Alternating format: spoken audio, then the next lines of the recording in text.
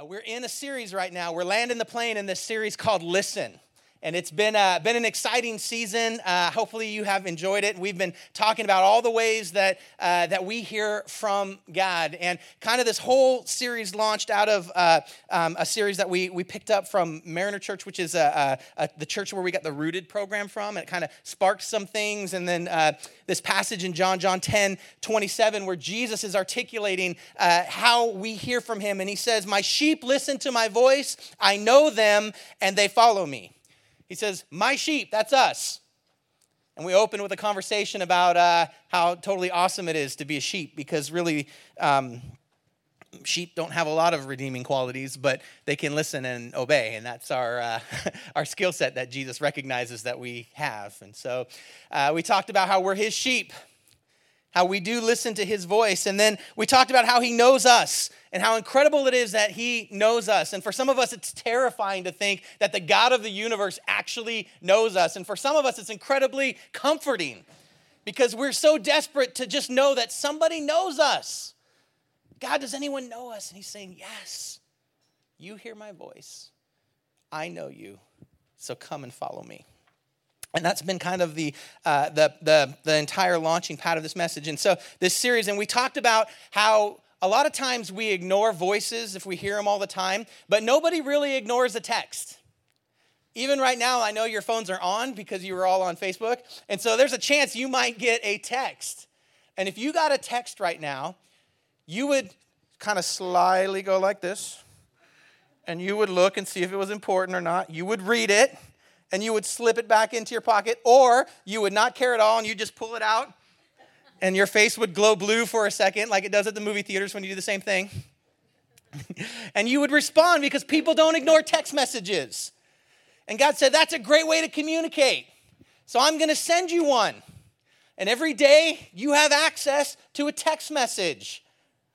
And you can receive a word from me and hear from me every day. And we talked about the power of God's text messages. And then last week we talked about the mystery of the Holy Spirit and how the Holy Spirit's desire is to guide us, to lead us, and his kindness towards us, recognizing that we can't bear it all right now, but we can take a step towards him, and his kindness in helping us and guiding us and directing us. How many of you set an appointment with the Holy Spirit this week? A couple of you. How many of you need to go and still do that? Yeah, the rest of you. If you didn't hear last week, you can go, you can catch the podcast. But we set Holy Spirit appointments this week to train ourselves to hear from the Holy Spirit. And so hopefully you got a chance to do that and dive in. And then today I want to talk about something that is really close to my heart, and it's how we hear from God when we all get together. And oftentimes God's spoken to me in large group settings. I don't know about you. For about 15 years, I did youth ministry. And I love youth ministry. I love just the ability to rally a group of teenagers who still believe there's anything is possible. They haven't been jaded by some of the things and the weight of some of the responsibilities. They're still rebellious and believing they can break through and do anything. And we go to places, we go to camps, and we go to events, and they get outside of their normal pressure points, the normal things that are feeding their minds, and they give that time over together to hearing from God. And then this thing seems to always happen. The Holy Spirit seems to speak. And there's something powerful about when we get together in large settings. And I can remember in my life, the first time God ever spoke to me was at a camp. And I was surrounded by people who were all pressing in, trying to hear from God. And the Holy Spirit spoke to me, called me by name, challenged me, said, go ahead, it's okay to not believe it all right now. But will you give me a chance? I was like, all right, I dare you. I stepped down in faith and trusted God. And it happened because we came together. I remember the first time someone else prayed for me, and the thing they prayed for, there's no way they could have known, come on now, that was the thing I was going through. But they said, Mike, I want to pray for you. I don't know if I'm hearing the Holy Spirit correctly or not, so this could be way off, but I just want you to hear me say, because I feel like the Holy Spirit's saying this, that you need to knock that off. I was like, uh-oh. The first time the Holy Spirit read my mail through someone else. There's power when we get together. I remember the first time that I could really remember a message on a Sunday. Right? Come on. How many of these things do you really remember? You know how hard I work on these things that you forget? Right? Here's the picture of it though, right? It's like this. It's like you work really hard on dinner. Come on, somebody. And you eat it and it's great. It's not like 3 weeks later you go, yeah, man, 3 weeks ago on Tuesday night, that was the dinner for me. And I remember all the details. You just knew you were hungry and you needed it at the time. And it was by the grace of God that your needs were met. And it was awesome. And Sunday works that way. I'm cooking steak for you if I can. I can't cook it in real life, so this is what I got. But I remember the first time the Holy Spirit really spoke to me. God spoke to me in a message. I remember exactly what the message was about. We were talking about Peter, come on now, getting out of the boat and walking on water. And I remember thinking, oh, that loser. He got out on the water and he sank because he took his eyes off Jesus. And I remember thinking, oh, Peter, he must be the guy. He's always the guy that messes up. And then suddenly in the midst of that, God, just like a picture of just speaking right to me. I don't know if it was, I don't even remember if the pastor said this or not. I just remember being in the room, hearing the message, and thinking, how incredible is it that Peter had the guts wasn't the word I used in my head at that time. He had the guts to get out of the boat. And that 11 other guys were in the boat, and their story wasn't nearly as cool as his story. And I wanted to be one of the guys that got out of the boat. And even if I sank, and even if I fell, and even if I didn't get it perfect, I would have a story of the time I had the courage to get out of the boat and move towards Jesus. That happened because a group like this setting, and I was hearing the word of God, and I was challenged. And there's something incredibly powerful when we come together in moments like this and hear from God. Now listen, I hope you all listen to the podcast and things when you miss, and I am okay with you missing. But there's something powerful about being in the room that you miss when you're not in the room. I remember the first time God spoke to me in a small group. It was just me and a few other teenage guys.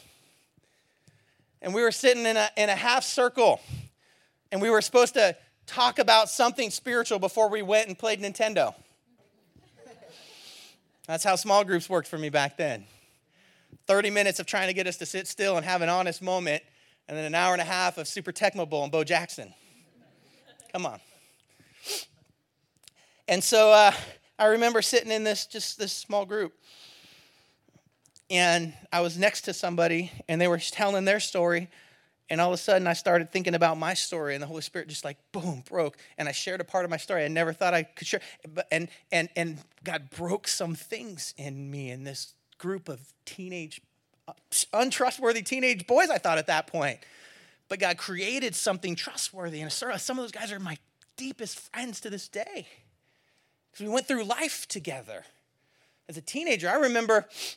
this week, some of the small group stuff launched. All of it should have launched. Rooted is happening tonight. If you still like, I don't know what, I haven't got, come to Rooted tonight, just start there. Even if you didn't sign up. I got extra books. We'll make it work. Upstairs, 6 o'clock. Anyways, I got to say that because some of you are going to hate this message if you're not plugged in at all. Because it's going to be like, here we go. He's just trying to lean into me to get plugged in. And yes, full disclosure, I am trying to lean into you to get plugged in. Why? Because I believe the Holy Spirit speaks to us when we plug in together.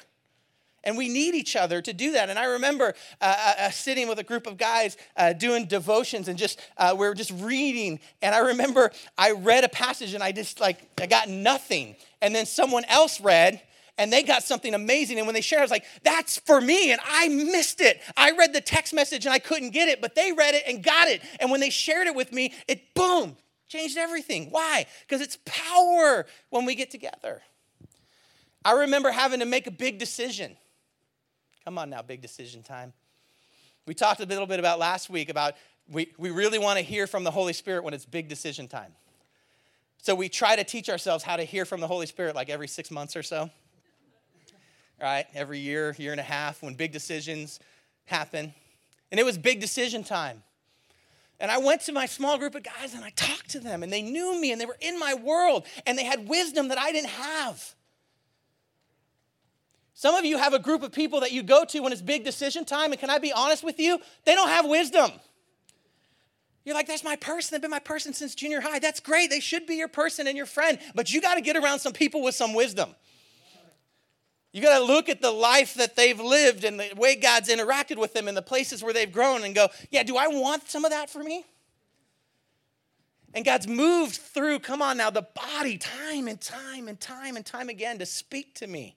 Used me to speak to others. And that's kind of how this whole thing works. So we can't conclude a series on listening without talking about how God speaks to us when we all get together. In services, in small groups, relationally connecting with one another. This is why this is so important. If you have your Bibles, you can jump ahead of me. I'm going to get to Acts 15 in just a moment. And I want to talk about this giant big decision because right off the bat, the church breaks out in the book of Acts. And remember, last week we talked about it wasn't uncommon for sometimes even the same prophet to hear from the Holy Spirit and then hear nothing for 20, 30, 40 years. And suddenly Jesus comes and the veil is torn and the presence of the Holy Spirit is there. And they have access to the voice of God. And the church is kind of flexing its muscles, learning how in the world do we hear from God. And they run into an incredible tension in Acts chapter 15. And they have to figure out how together to come together and hear from God. As you're working your way over there, I want you to see that this became common practice for them. If you look on the screen, I'll show you these couple verses. But in Acts chapter 4, verse 31, it says, after they prayed, the place where they were meeting was shaken. And they were all filled with the Holy Spirit and spoke the word of God boldly. I want you to just see some examples. They came together, they prayed, and the Holy Spirit showed up, and they had boldness, and they were able to say what God wanted for them in that environment. In Acts chapter 13, verse 2, it says, while they were worshiping the Lord and fasting, come on now, the Holy Spirit said, set apart Barnabas and Saul for the work which I've called them. So after they fasted and prayed, they placed their hands on them and sent them off. This is the church coming together, trying to get direction from the Holy Spirit in group settings, hearing God, getting on the same page with the Holy Spirit, and then making decisions about the future of the church and about their strategy for reaching people together. You got a taste of this. Some of you who've been journeying with us for a little while, as we've been kind of rolling and building momentum towards the relaunch 2.0 of our church. We've been coming together and doing prayer nights and trying to hear from the Holy Spirit. We've fasted and we've prayed. We've planned together. We've talked about it. So if you feel like you're on the outside and you're not sure of the information, it's because you haven't come to those places to hear the Holy Spirit with us and move in that direction. And I'm going to continue in this room to give you more and more of that as we move towards where God has called us. And so this message, I've called it Better Together, because that is one of the values of our church moving forward. That it is better when we do this thing together.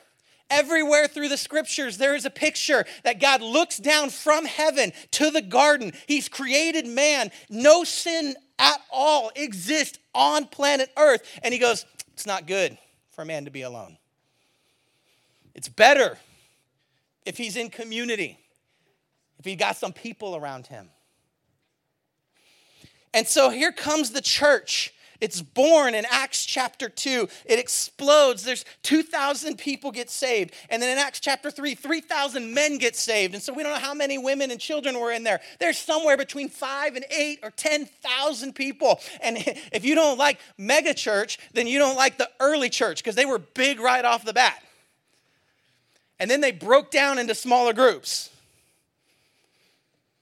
And they sent out and they reached people. I'm just saying, God uses big, he uses small, he uses every version, incarnation of the church. And the church explodes. And so then we see them start learning how to hear from the Holy Spirit. And they send off the first missionaries, Acts chapter 13. They send Paul and Barnabas off. And they go on this whirlwind tour into other cultures. And they start reaching people, and the Holy Spirit shows up, and people start receiving the Holy Spirit, trusting God and getting saved, and it's messy. You know, when people first give their heart to Jesus, they're messy. When people have given their heart to Jesus and that's been a long time, they're still pretty messy. So if you're offended at messy, you're in the wrong place because we're messy. It's just how it is. We're people, and we love God, and we do our best. And you're going to see two messy groups, a messy group that has a lot of history with God, a little history with Jesus, and a messy group that has no history with God and has just met Jesus. And they collide in Acts chapter 15. I got to be honest with you. Acts chapter 15 is one of my favorite passages of Scripture. I've never preached it before. And so I'm excited to see how much I learn as we walk through the text together, how much I've learned. And I'll probably preach this over and over again until I feel like I get it right. So I'm just being real with you because I'm messy. And we're figuring it out. But in Acts chapter 15, I got to lay it out for you. First of all, it takes place in a place called Antioch, and then eventually it moves down to Jerusalem. Antioch is a significant place. Antioch is the place where Christians were first called Christians. If you didn't know that, we didn't call ourselves Christians. That wasn't like, I'm a Christ follower of Christians. Yeah, we like that. Awesome, we got a banner, right? No, that's not how that went at all. We were just disciples, followers of the way, followers of Jesus. And you know how like there's always a group of cool kids and they get to name the other groups, right? You're going to be the nerds. You're going to be the jocks. You're going to be the, right? You're going to be the preps. You're going to be the millennials. No, I'm just kidding. Right? There's always some group in power and they get to name all the other groups, right? And so in Acts, you had this dominant kind of Greek culture. It's up basically in what is Syria now, in Antioch, I'm sorry. And they decide that this group of what they think are just kind of weirdos who follow this guy that they say is the Christ, they're going to call them little Christs. And they call them Christians. And so this name that was supposed to be like a mocking name, you know how that happens sometimes? Like you call us all the nerds and we're like, nerd power. And we just embrace the identity that, like you thought it was going to mock us, but we found all the redemptive powers of it. And we're like, yes, that's what happens in Antioch, right? And so this church breaks out in Antioch. And remember, the church starts in Jerusalem and they send groups all over the place. And this large contingent goes to Antioch. It's about 300 miles north of Jerusalem. So it's about a 20-day journey for them to get up to Antioch. And it keeps saying down in the scriptures, and it's because it's down in the topography, even though it's north, so that can be a little bit confusing. They're going north, but they're going downhill. So they go down to Antioch, and this church explodes. And while that's exploding, out of Jerusalem go Paul and Barnabas, and they're going community to community to community, and they're just talking about Jesus. And they're like, you should check out Jesus. And they're like, why would we check out Jesus? Well, because it's free. Like, what do you mean it's free? God's grace is free. He paid the price for you and for me so you can be redeemed. You can be made new. You can be a follower of Jesus. It's available to you. And they're just saying the good news. And people are like, yeah, that sounds way better than what I was going to do. And so they start giving Jesus a chance. And then the Holy Spirit shows up and bam, there's new believers and it's exploding. And sometimes when they're preaching, people get mad at them and chuck rocks at them. Like there's a lot going on, okay? So they've been traveling. They've been sharing the gospel. Antioch has exploded as kind of, for the next 100 years, it's going to be the hub of the church. Once kind of the stuff in Jerusalem after AD 70 doesn't go well, Antioch's going to be this hub of the church. And they do this missionary journey. They kind of go around this way, and this group went up here and plants a church in Antioch, which is the hub. And they show up, Paul and Barnabas show up in Antioch at what is the new hub of their faith, the new kind of main mother church, and it's becoming that. And they start telling stories. Dude, this has been awesome. Everywhere we go, the Holy Spirit has been kind. He doesn't care if you're a Gentile. He doesn't care if you're a Jew. He doesn't care if you have a Samaritan background. He just loves people, and all kinds of different people are getting saved. And this other group goes, wait a second. That's not how this works at all. If you want to be a follower of Christ, you're going to have to behave like a follower of Christ. Come on now. And two issues get into the church right from the beginning that the church has been fighting ever since. Legalism, racism. Right off the bat. You got to look like me, behave like me, do what I do. You want to be an insider instead of an outsider, you got to do it this way. And a fight breaks out. And the stakes are everything. So I'm going to walk you through the fight. And let's see if we can't pick up the way the Holy Spirit speaks to a group of people who have to make a huge decision. I'm in Acts chapter 15. I'll start in verse 1. It says certain people came down from Judea to Antioch. Remember, that's north. But downhill. And they were teaching the believers, unless you're circumcised according to the customs taught by Moses, you cannot be saved. This is a huge deal. Gentlemen, there's going to be some fellas in this picture here who are going to say, hon, if you want to go to church, fine. But I ain't signing up for that. I just want you to be aware. This is a really big deal. Verse 2, this brought Paul and Barnabas, listen to this, into sharp dispute and debate with them. This is the Bible's very nice way of saying they were getting it on. They were fighting. They were angry. It was like, I don't know if you watched the UFC, it was like after the fight last night. Not the actual fight, it was after the fight. It's mayhem. They're jumping into the stands. Guys you don't know that are supposed to be in the fight. Like, it is a brutal fight. So Paul and Barnabas were appointed along with some other believers to go up to Jerusalem, which is back south, and see the apostles and elders about this question. So the main leaders of the church are still in Jerusalem. The hub of the church is about to become Antioch. It's been planted, but the disciples are still rooted in Jerusalem. They're managing this mega church that's broken out, and they're sending teams away. In the meantime, James, the brother of John, has been killed, so they are down one disciple. But James, the brother of Jesus, has actually become the leader of the church. James, that wrote the book of James, has actually become the leader, the head voice of the church. So Paul and Barnabas, they hear this. You kind of imagine how discouraging this must be. They've been the first missionaries, the first people to go into different cultures and different places where no one has heard about Jesus at all, and share that there is this absolutely free gift that God wants to give, that he's paid the price so that you don't have to perform your way into heaven. And all you have to do is accept that it's by grace that you get saved, not from works, so that no one can boast. And people's hearts are turning towards God, and it's amazing. And then they get back to the home church, the new home church location, and they show up, and this group that came from their home church, the same place they came from, is teaching, yeah, that's cool, but really salvation is by surgery.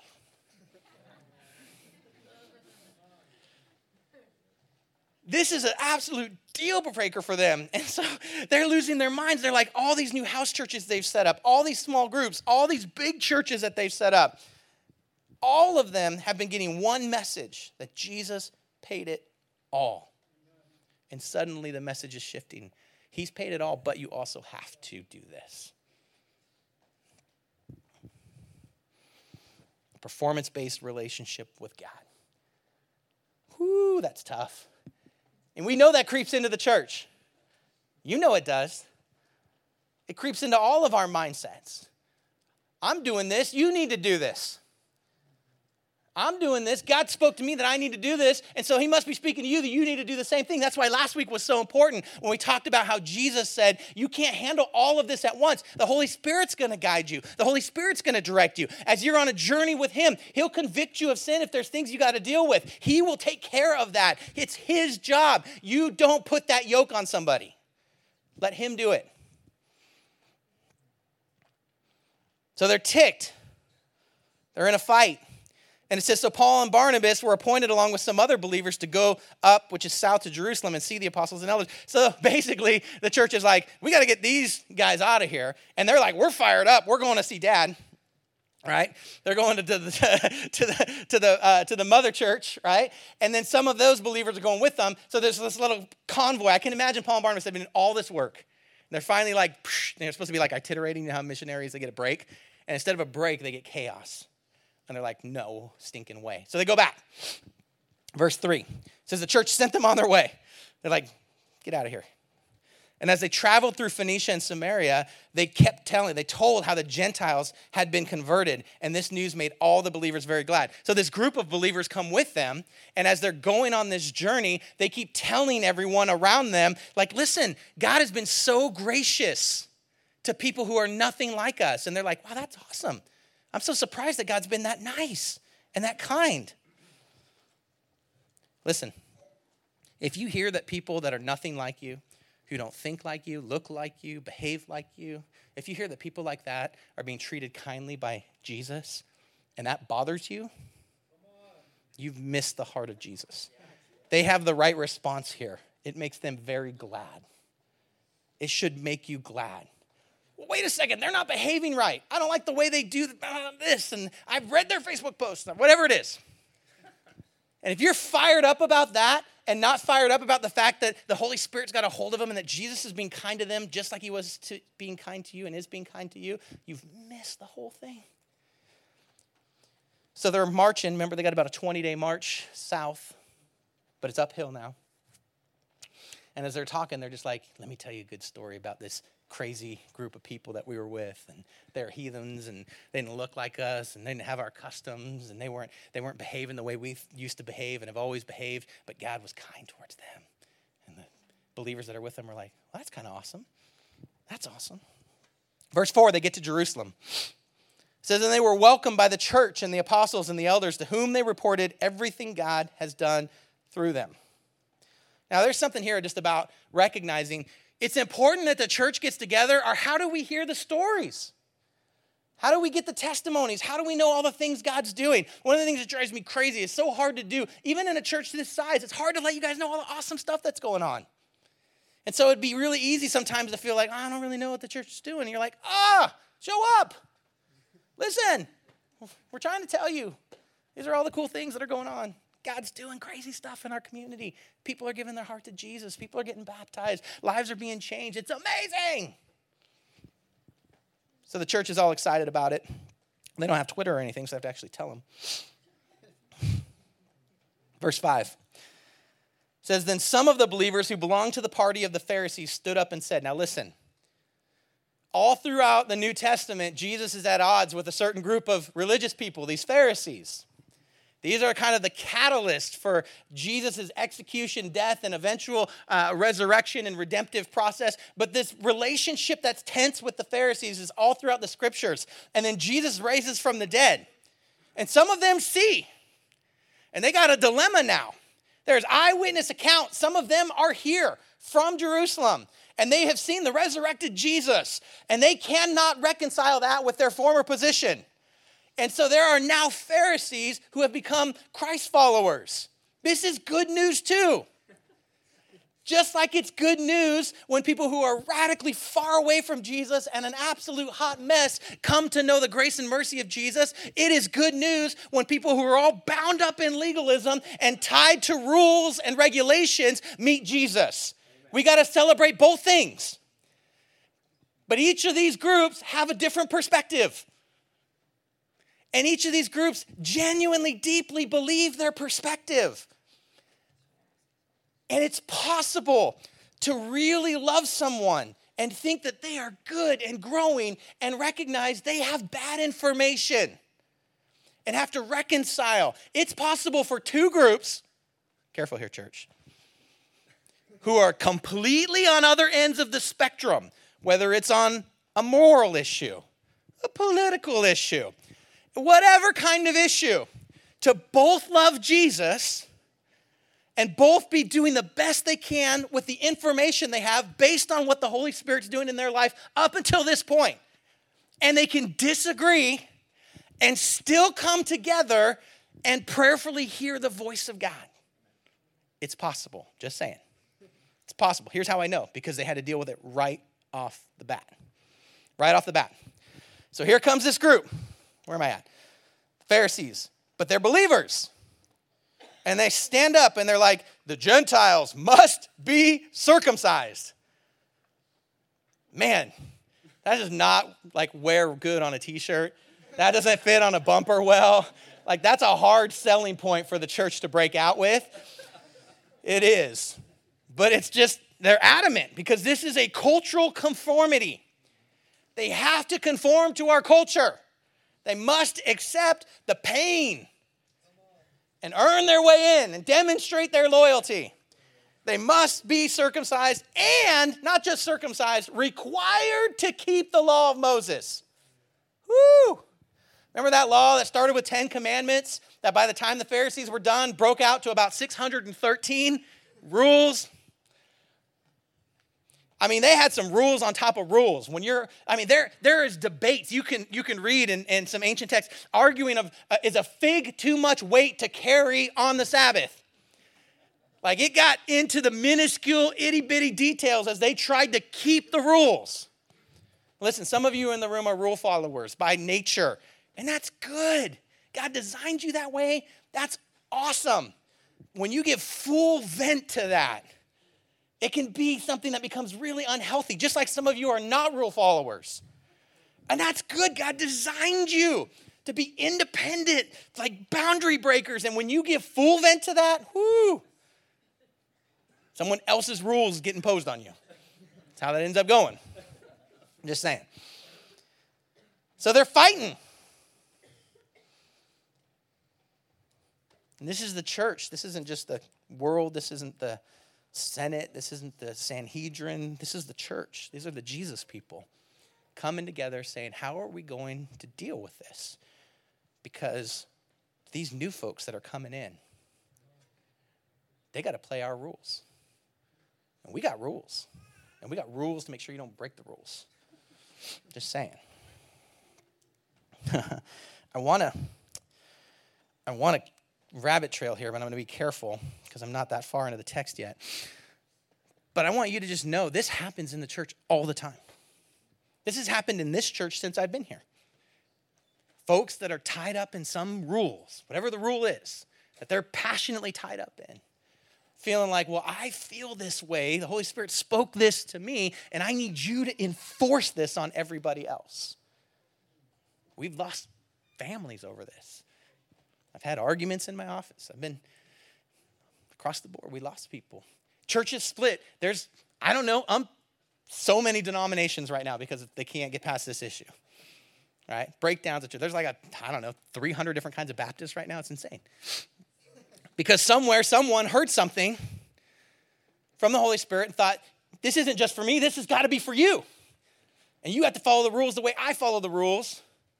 Law of Moses, circumcision, are out. And it's tense, and it creates tension. Verse 6, so the apostles and elders met and considered this question. This is a diverse group of people. This isn't just the 11 that are left, the 10 plus Matthias. James is gone, Judas is gone. It's not just them, it's the elders, the early church. It's James, the brother of Jesus, and they're coming together, and they're trying to hear God's voice as two groups of people that they love, who they know love Jesus, massively disagree on how to move forward. After much discussion, I bet. Verse 7, Peter got up and addressed them. Good old Peter. He's like, brothers, you know that some time ago God made a choice among you that the Gentiles might hear from my lips the message of the gospel and believe. He's like, I've been telling you this story, guys. God, who knows the heart, showed that he accepted them by giving the Holy Spirit to them, just as he did to us. He did not discriminate. If you're a highlighter and you have your Bible out, you should probably highlight that. He did not discriminate between us and them, for he purified their hearts by faith. You got to remember all the biases that are in here. There's cultural biases, there's ethnic biases, there's socioeconomic biases, there's, I don't even know how you get to the slaves and freedmen that are in here biases. There are so many biases, and everyone's like, who is Jesus for? Who gets Jesus? Who gets to claim Jesus? There's nothing more frustrating, come on now, when an argument about some topic pops and then someone plays the Jesus card, right? Well, Jesus feels this way about it. And you're like, I love Jesus and I disagree, so he must feel this way about it. And someone plays the Jesus card and there's this tension. Who gets to claim Jesus? On this argument, who gets to claim Jesus? We do this in political debates. We do this in personal. We do this in teams. We're both going to pray for the victory before the game. Who's on Team Jesus? It's the Niners.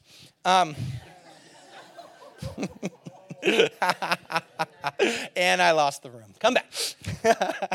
But we know we always try to leverage ourselves onto Team Jesus. And Peter's like, listen, he doesn't discriminate. He didn't look at race. He didn't look at gender. He didn't look at ethnicity. He didn't look at socioeconomic diversity. He didn't look at behavior in your culture. He didn't look at any of those things. He purified hearts by what? Faith. He said that's what he was looking for. And no matter what your background was, that's what triggered the entire gift. And he gave it freely to those that had faith. So Peter's like, come on, what are we doing here? Verse 10, I love this line. This is a great line. So now, why are you trying to test God? By putting on the necks of the Gentiles a yoke that neither we nor our ancestors have been able to bear. He's like, can we be honest, guys? We don't do the law of Moses very well. Why do we want to put that back on other people? We are messing up at this all the time. Jesus would still be alive if we were doing the law of Moses well. We obviously forgot the don't murder part of that, right? Like we're having a hard time with the law of Moses. It's not working. There's a hang up between us and God that was broken by Jesus. And now there's a bridge instead of this chasm. And why do we want to knock that down? Peter with a self-aware moment. Stop lying to ourselves. Verse 11. No! We believe it's through the grace of our Lord Jesus that we're saved, just as they are. He nails it. Verse 12. Then the whole assembly became silent. I love this. When's the last time two heated parties were disagreeing and they decided that maybe the best plan is we shut our mouths for a second? We've lost this ability. It's whoever talks louder last. We've missed that this is how two groups who disagree hear from God. At some point, you have to shut down the noise and listen. We lost the ability to listen. You know how many marriage fights I've talked to people about where I can tell within the first 30 seconds that no one's listening? If they just started by shutting down the volume, I want to say shutting up, but I feel like some of you will judge me for that. Can I just say, if they would just shut up? All right, let's be free in here, church. Come on. If they would just shut up for a second and listen and hear what's happening, they could make a better decision because they would have good information. But the problem is the other person started talking and I've already decided what they're going to say. And I already have an argument. Oh, come on now. You don't have to keep going. The whole assembly became silent and they listened to Barnabas and Paul tell them about the signs and wonders that God had done among the Gentiles through them. Guys, this only happens by the power of the Holy Spirit. He can silence us and open our ears. And then verse 13. When they finished, James spoke up. Now I love this. This is James, the brother of Jesus. This is really, really huge for me because I love James. We did a walkthrough of the book of James earlier this year, end of last year. I can't remember exactly when. And I love reading about James. And if you were part of that, I actually showed you a picture from when I was in Israel of the wall where he was thrown off from at the top of the temple, and they eventually killed James. James was the first pastor of the church. And it's really, and this is a historical thing I haven't resolved. And so again, I'm telling you, I'm learning, so I'm just thinking out loud with you. But I can't figure out how Peter is always pointed at as the first leader of the church, because clearly James is in charge. There's no question. There's no question. They listen to Peter, but Peter's still Peter. He's still just I don't know, we do this, we do this, we do this. And James is listen up. So James talks. Sorry, that was free and we're meandering. When they finished, James speaks up. Brothers, he said, listen to me. Simon, that's Peter. He's using his given name. Simon has described to us how God first intervened and chose a people for himself from the Gentiles. And he goes, the words, and this is great. Then he's like, So much information here. I want to be careful on time. James is known as James the Wise, and the pictures that they depict James of, he has really bad knees, knobby knees, because James is the guy who kneels and prays all the time, kind of that kneeling prayer model. James is the guy that we kind of credit with bringing that into the church, and he would kneel on these hard surfaces. He would pray, and he would pray, and he would pray. And so listen, the whole church gets together, and the person who they know who is wise goes to speak, and they shut up and they listen. Remember earlier when I said you need you a James in your life. Someone who spends time in prayer, who hears from God, and has wisdom, who you can point to and say, yeah, they seem to be living in a way that I want my life to kind of end up like where their life has gone. And so James speaks up, and the whole group shuts up and listens. If you don't have a James in your life, if you're not in a small group with a James, if you haven't met a James and have someone in your life that is doing that for you, you are missing one of the key ways that God speaks through the Holy Spirit to his people. James. And he goes, hey, the words of the prophets are in agreement with this. As it's written, after this I will return and rebuild David's fallen tent. Its ruins I'll rebuild, I'll restore it, and the rest of mankind may seek the Lord. And even all the Gentiles who bear my name, says the Lord, who does these things known from long ago. What is this that he's saying? He's quoting Amos. Some of you don't know Amos is in the Bible. He's quoting an Old Testament prophet. You know why? Because he's checking his text messages. He's like, we got a big decision to make. The future of the culture of the church is being made in this room. We are deciding who gets Jesus. We better hear from the Holy Spirit, and we better check the text. James is wise. Everyone's making a plea from their feelings. And James says, let's go to the text and make sure that our feelings align with what God said is true in the text. And it does. He goes, listen, God said he's going to pour out his favor on the Gentiles. Why are we surprised by this? Why are we trying to turn them into Jews? He doesn't say he's going to turn them into Jews. He's going to pour out his favor on the Gentiles. People who are not Jews, if you don't know what a Gentile is. Every not Jew. If you are not Jewish, then the Bible would consider you a Gentile. Acts 15:19. He goes, it's my judgment, therefore, listen, this is so beautiful, that we should not make it difficult for the Gentiles who are turning to God. He says, we've gotten together, we've prayed, we've listened to passionate pleas from people who love God.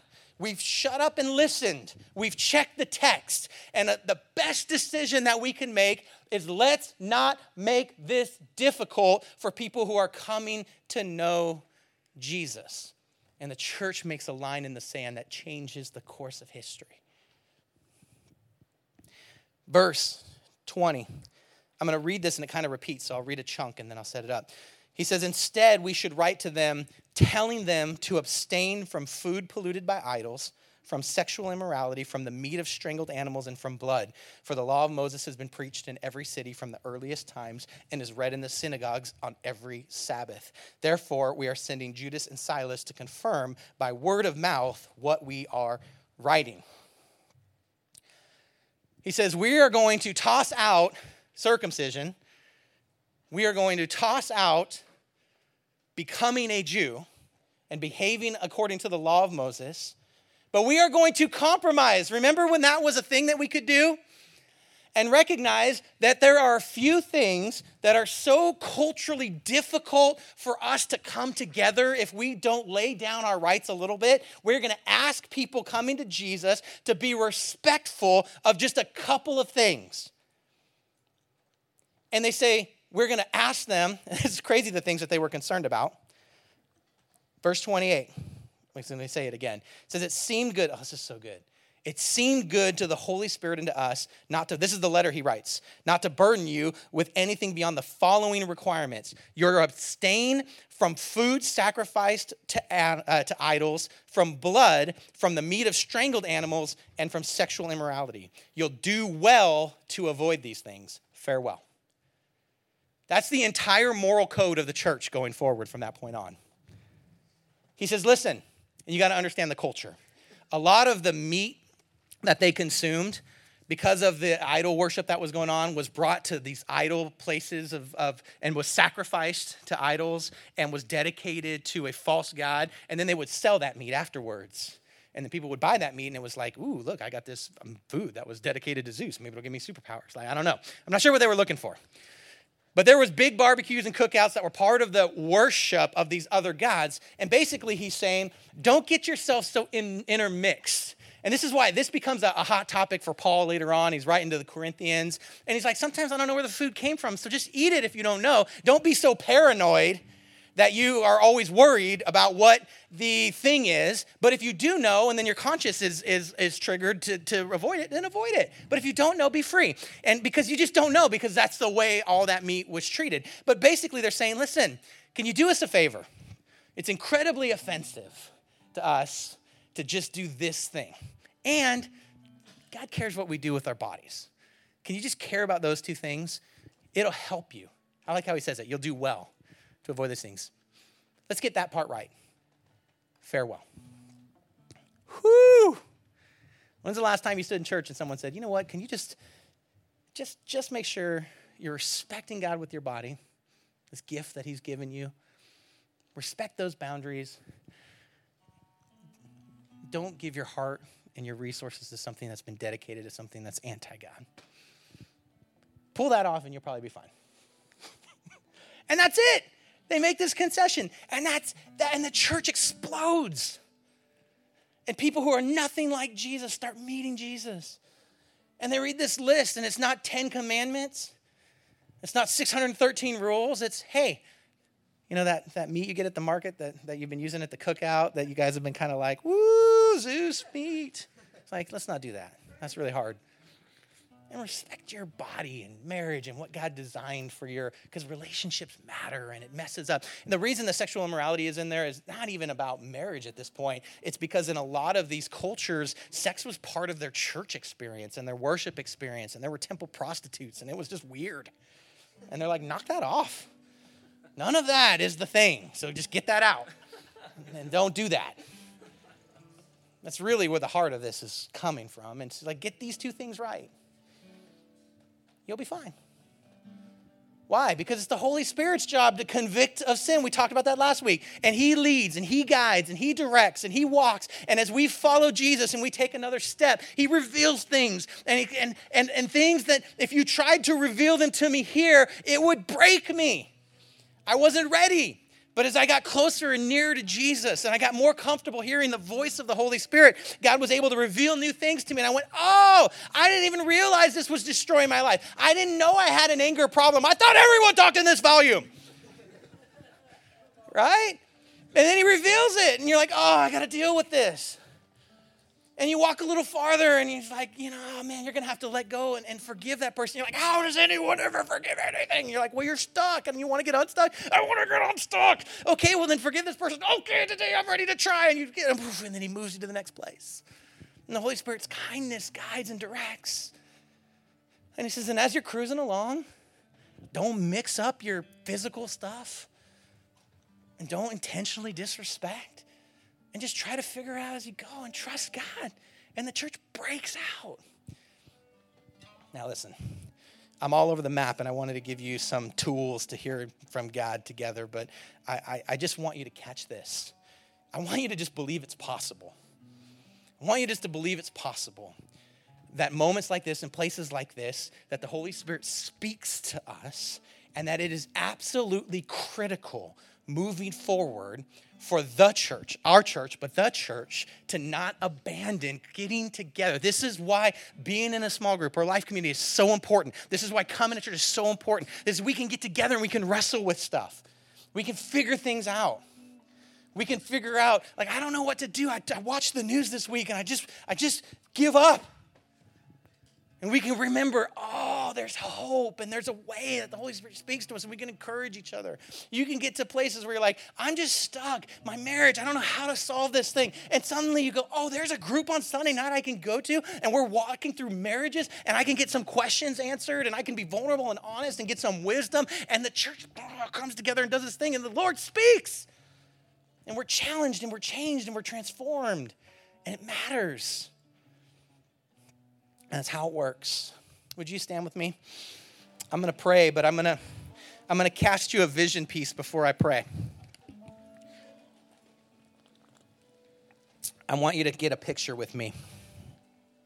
And this is the first time I'm sharing it with the whole group, but I shared it a couple of places, kind of insider stuff. But as we prayed and tried to hear from the Holy Spirit about the future of this church and where this church is going, one of the things I've been praying, and it's been a 3-year prayer journey for me.